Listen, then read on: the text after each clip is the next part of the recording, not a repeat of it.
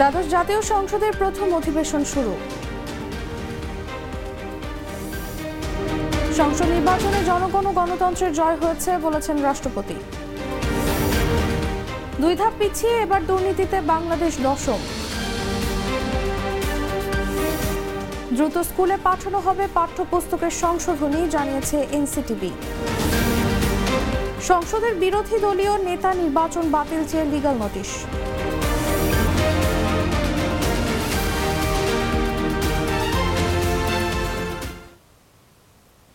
আমন্ত্রণ সন্ধ্যা 7টা নিউজে। এতক্ষণ শুনছিলেন সংবাদ শিরোনাম। সবাইকে আমন্ত্রণ জানাচ্ছি, আমি তাসলিমা তিথি।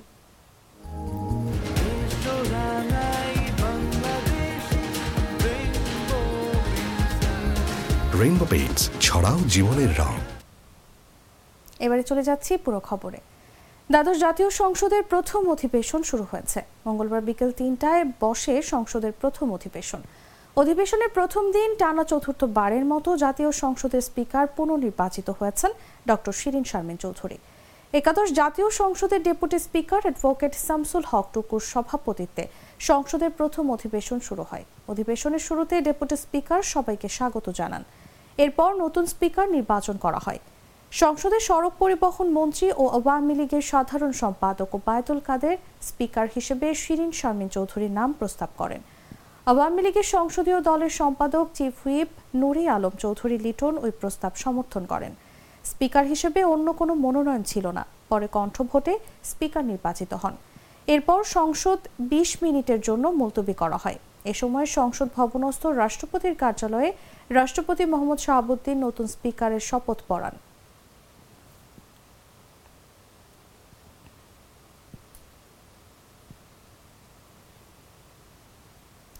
দ্বাদশ জাতীয় সংসদ নির্বাচনে দেশের জনগণের ও গণতন্ত্রের জয় হয়েছে বলে উল্লেখ করেছেন রাষ্ট্রপতি মোহাম্মদ শাহাবুদ্দিন।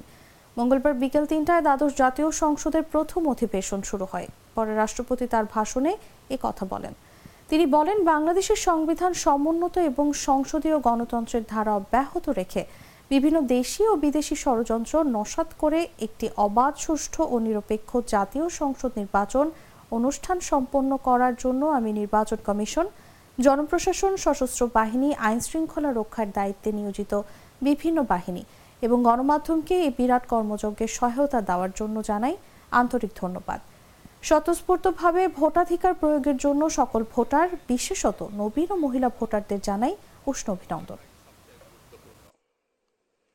দেশের গণতন্ত্র নির্বাচন কমিশন কর্তৃক সফলভাবে নির্বাচন পরিচালনার মাধ্যমে দেশে গণতান্ত্রিক শক্তি আরো সুদৃঢ় হয়েছে। নির্বাচনে জয় পরাজয় থাকবেই। জনগণের রায় মেনে নিয়ে গণতন্ত্রের ধারা অব্যাহত রাখাই সবচেয়ে গুরুত্বপূর্ণ। দেশের গণতন্ত্রের জন্য দ্বাদশ জাতীয় সংসদ নির্বাচন অবাধ, সুষ্ঠু ও নিরপেক্ষভাবে আয়োজন অত্যন্ত যুগান্তকারী ঘটনা, যা জাতীয় ও আন্তর্জাতিক অঙ্গনে ব্যাপকভাবে প্রশংসিত হয়েছে। আমার দৃঢ় বিশ্বাস, দ্বাদশ জাতীয় সংসদ নির্বাচনে জয় হয়েছে দেশের জনগণের, জয় হয়েছে গণতন্ত্রের। নতুন শিক্ষাক্রমের পাঠ্যপুস্তকে ভুল ত্রুটি ও অসঙ্গতি নিয়ে দেশ জুড়ে চলছে তুমুল আলোচনা সমালোচনা। শিক্ষক, শিক্ষার্থী ও অভিভাবকরা ক্ষোভ জানাচ্ছেন। সমালোচনা ও মতামতকে ইতিবাচকভাবে নিয়ে মূল্যায়ন করে পাঠ্যপুস্তকের ভুল অসঙ্গতি সংশোধনে অতি দ্রুত শিক্ষা প্রতিষ্ঠানে পাঠানোর কথা জানিয়েছে জাতীয় শিক্ষাক্রম ও পাঠ্যপুস্তক বোর্ড। মঙ্গলবার বিকেলে পাঠ্যপুস্তক বোর্ডের চেয়ারম্যান অধ্যাপক মোহাম্মদ ফরহাদুল ইসলামের সই করা বিজ্ঞপ্তিতে এ কথা জানানো হয়।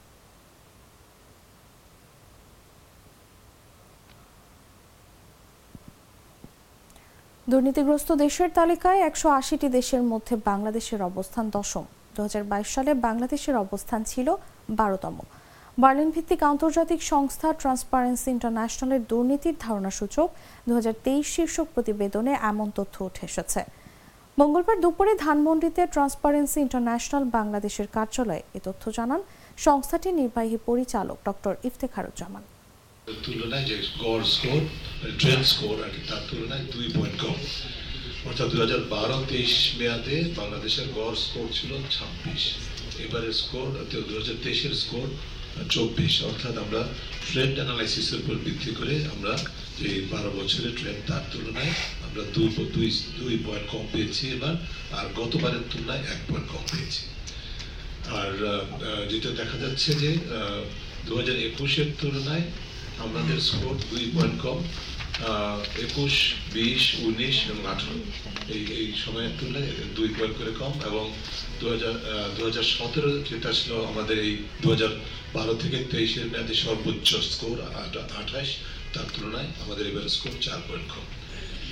বাংলাদেশের র্যাঙ্কিং যদি আমরা দেখি উপরের দিক থেকে যারা সর্বোচ্চ স্কোর পেয়েছে তাদের থেকে হিসাব করলে বাংলাদেশের স্কোর হচ্ছে 149 অবস্থান। বাংলাদেশের অবস্থান 149তম 180টি দেশের মধ্যে, এবং যেটা হচ্ছে গতবারের তুলনায়, অর্থাৎ 2022-এর তুলনায়, গতবার বললে 2023 নয়, 2022-এর তুলনায় 2023-এর স্কোর হচ্ছে আমাদের অবস্থান 2 স্টেপ নিচে উপর দিক থেকে। আমি রিপিট করছি, এবারের স্কোর এবারের বাংলাদেশের অবস্থান উপরের দিক থেকে হিসাব করলে 180 দেশের মধ্যে 149তম, যা 2022-এর তুলনায় 2 স্টেপ কম।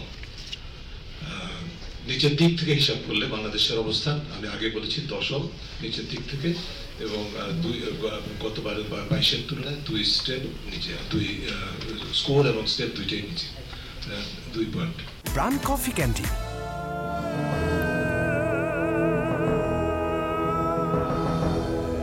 জোস, আরেকবার করতো। প্রাণ কফি ক্যান্টিন, কররা কফি, কঠিন স্বাদে। হাইকে বলো বাই। প্রাণ কফি ক্যান্টিন, হাইকে বলো বাই। জাতীয় পার্টির চেয়ারম্যান গোলাম মোহাম্মদ কাদেরকে জাতীয় সংসদের বিরোধী দলের নেতা ও জাতীয় পার্টির কো চেয়ারম্যান আনিসুল ইসলাম মাহমুদকে বিরোধী দলের উপনেতার স্বীকৃতি দেওয়ার প্রজ্ঞাপন বাতিল চেয়ে লিগ্যাল নোটিশ পাঠানো হয়েছে। মঙ্গলবার সুপ্রিম কোর্টের আইনজীবী advocate Mohammad Yunus Ali Akand legal notice পাঠান। নোটিশ পাঠানোর বিষয়টি নিশ্চিত করেছেন তিনি নিজে।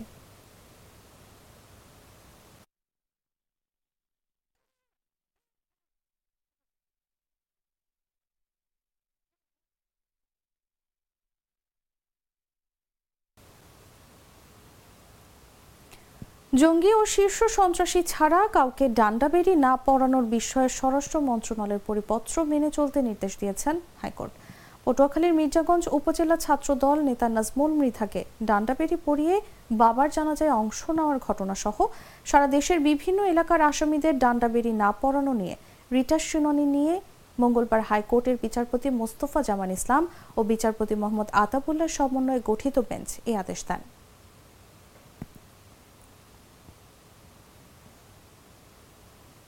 রাজশাহী বিশ্ববিদ্যালয়ে নির্মাণাধীন 10তলা বিশিষ্ট শহীদ AHM কামরুজ্জামান হলের ছাদের একাংশ ধসে পড়েছে।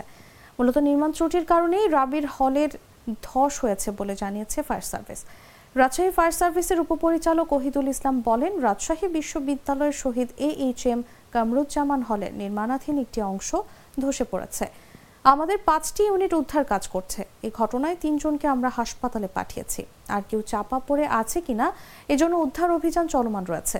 মঙ্গলবার দুপুর 12টা 25 ছাদ ধসের এই ঘটনা ঘটে।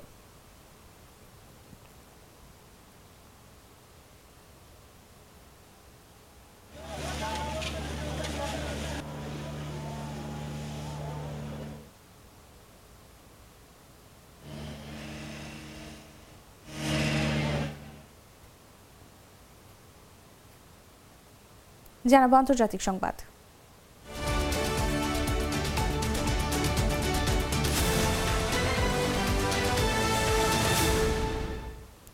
জর্ডানে একটি মার্কিন ঘাঁটিতে ড্রোন হামলায় 3 সৈন্য প্রাণ হারিয়েছেন। এর পেছনে ইরানের হাত রয়েছে দাবি করলেও এখনই দেশটির সঙ্গে সরাসরি যুদ্ধে জড়াতে চায় না যুক্তরাষ্ট্র।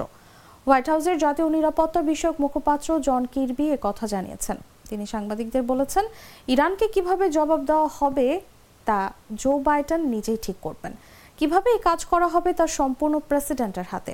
তবে এই মুহূর্তে নতুন করে কোনো যুদ্ধে জড়াতে চায় না যুক্তরাষ্ট্র।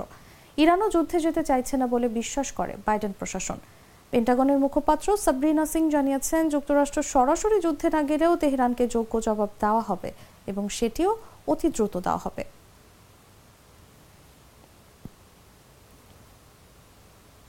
সাইফার মামলায় পাকিস্তানের সাবেক প্রধানমন্ত্রী ইমরান খান ও সাবেক পররাষ্ট্রমন্ত্রী শাহ মাহমুদ কুরেশির 10 বছরের কারাদণ্ড দিয়েছেন আদালত। মঙ্গলবার দেশটির সরকারি গোপনীয়তা আইনের অধীনে একটি বিশেষ আদালত এই রায় দেন।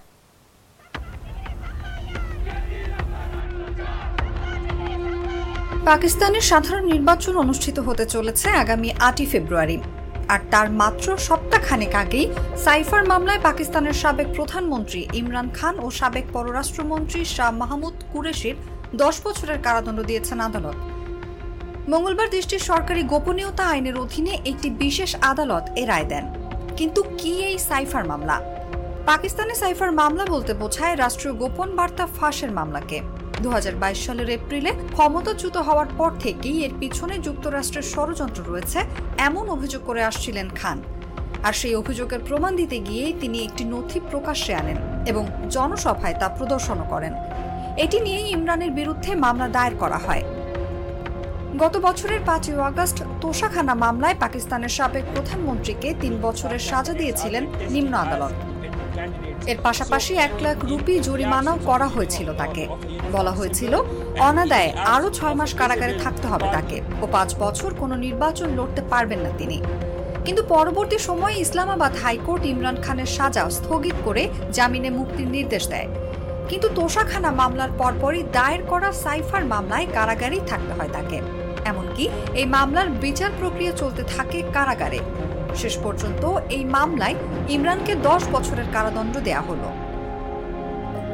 এদিকে অক্টোবরের শেষ সপ্তাহে ইমরানের দল পাকিস্তান তেহরিকে ইনসাফের ভাইস চেয়ারম্যান ও দেশটির সাবেক পররাষ্ট্রমন্ত্রী শাহ মাহমুদ কুরেশিকেও সাইফার মামলায় অভিযুক্ত করা হয়। শাহ মাহমুদ কুরেশির বিরুদ্ধে এটি প্রথম সাজার রায়। পাকিস্তানের সেনাবাহিনী সমর্থিত প্রশাসন অভিযোগ দায়ের করেছিল যে ইমরান খান রাষ্ট্রীয় গোপন তথ্য রক্ষায় দায়িত্বহীনতা দেখিয়েছেন। দর্শক, এই ছিল এখনকার মতো। ধন্যবাদ এতক্ষণ সাথে থাকার জন্য।